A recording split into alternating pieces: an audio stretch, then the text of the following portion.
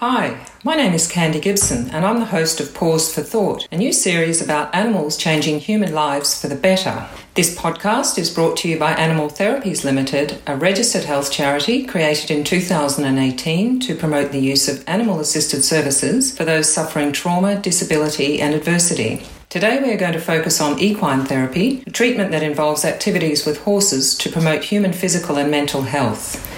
My first guest is Jasmine Hobbs, a young woman with severe anxiety as well as a heart condition and spinal problems who started equine therapy 18 months ago.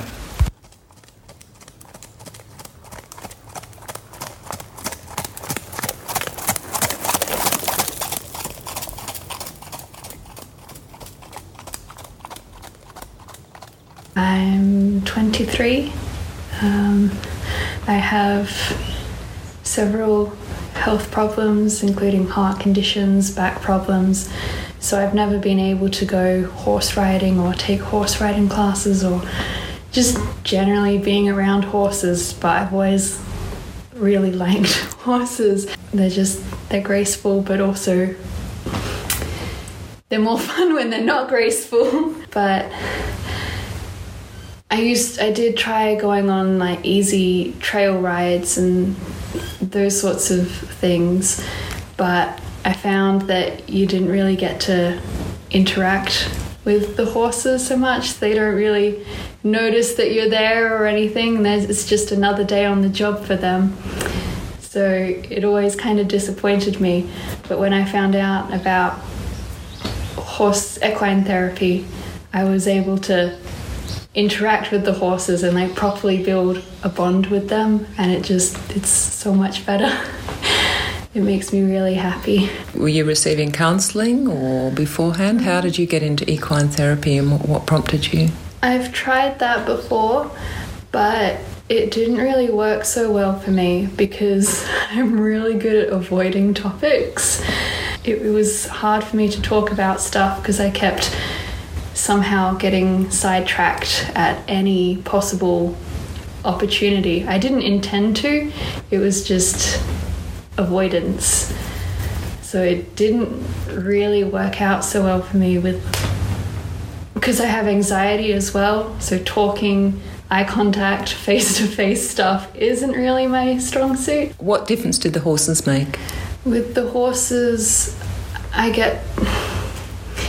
it's not always about talking about things or verbally reflecting. Sometimes it's more observing the horses and how they respond to situations and then internally thinking how that reflects on me. Can you give me an example, Jasmine? There's one horse that I work with a lot, and he's often really scared of things that he really doesn't have to be scared of. Like there's these small poles that we would get him to step over, and eventually he got pretty calm with that, but as soon as they were painted blue, that was a very different story. Had to go through it all over again.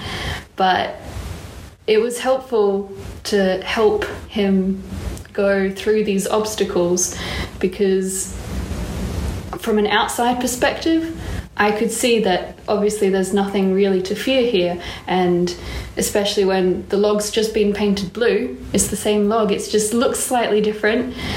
So I could infer that back to my situations with my anxiety and like getting through a situation, going gently, sometimes take a step back and try it again rather than just trying to go head first and pressure yourself into a situation. I'm not quite sure how to explain it, but the tactics that you use to help the horse get through the obstacles is very much the same as the tactics that I can use on my own anxiety, on my own situations, and things like if I've done something very similar before but it's in a new context, then I would get very stressed about that again. But after seeing the horse work through the painted log, I could realise that, well, it is still the same situation. What difference has it made to you that you didn't get out of traditional sort of counselling? I'm definitely more confident, more willing to try situations. I don't put as much pressure on myself anymore, and that helps a lot. I used to think that miscommunicating with people, or if I messed up an interaction with someone, that it was my fault and that I've done something wrong, even if I wasn't really aware of what's going on.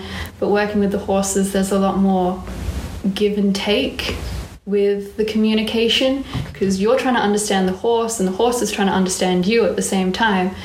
And then I realized that that's kind of what all social situations are like, really.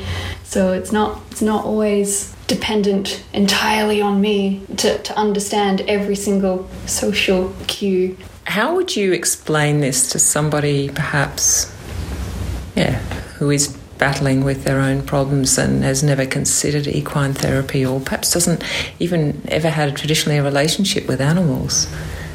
I would definitely encourage it in pretty much anyone I know.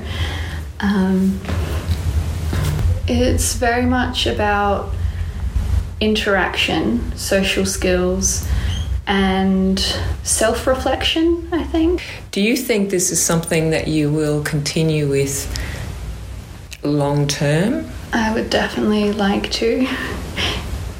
Yes. And do you have, do you sort of set yourself goals for yourself in terms of how much you think you're getting out of it and how much more you can get out of it? Or do you just feel that you can see the change in yourself and you just think it's sort of incremental improvements? Well, I didn't really notice the change in myself for quite a while. And then a lot of small things, a lot of big things, but I just sort of didn't notice because I didn't realize I was transferring a lot of these ideas between the horses and myself.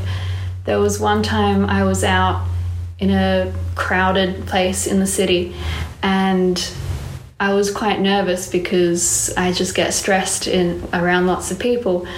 And then I took a deep breath and remembered like how the horses do that. After going through a particularly difficult obstacle, they come out the other end and go, and I mimic them when I'm doing that. And I ended up pretty much doing the same thing in the city, and it calmed me right down. And I thought that was very surprising. I'd never considered that before, but in the past, when I get stressed and people would say, take a deep breath, I never really understood what they were saying. So I'd physically take a deep breath, but I didn't feel the same, like, emotional calming, that side of it I couldn't understand. And now working with the horses, I've accidentally taken that on, and I can take a proper deep breath and calm myself down in those sorts of situations. And I think that's cool.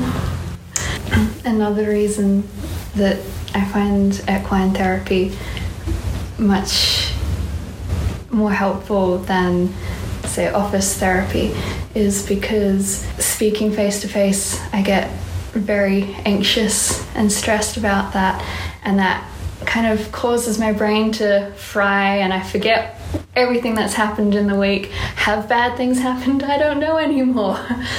And whereas working with the horses are there and they calm me down so that I can talk about these things if I have to. And a lot of the time I don't necessarily have to talk about things because there's the more self-reflective aspect to it and the interaction with the horse. So it's been more helpful for that. My brain doesn't get fried anymore. Jasmine, thank you so much for joining us today and sharing your story. Our next podcast will feature Zell Tomasiewicz, a social worker and founder of Painted Pony Psychotherapy. Zell is going to discuss her 3 loves: animals, the environment, and a deep-seated desire to help people born out of her experience as a refugee from the Balkans. I hope you can join us next on Pause for Thought. Bye for now.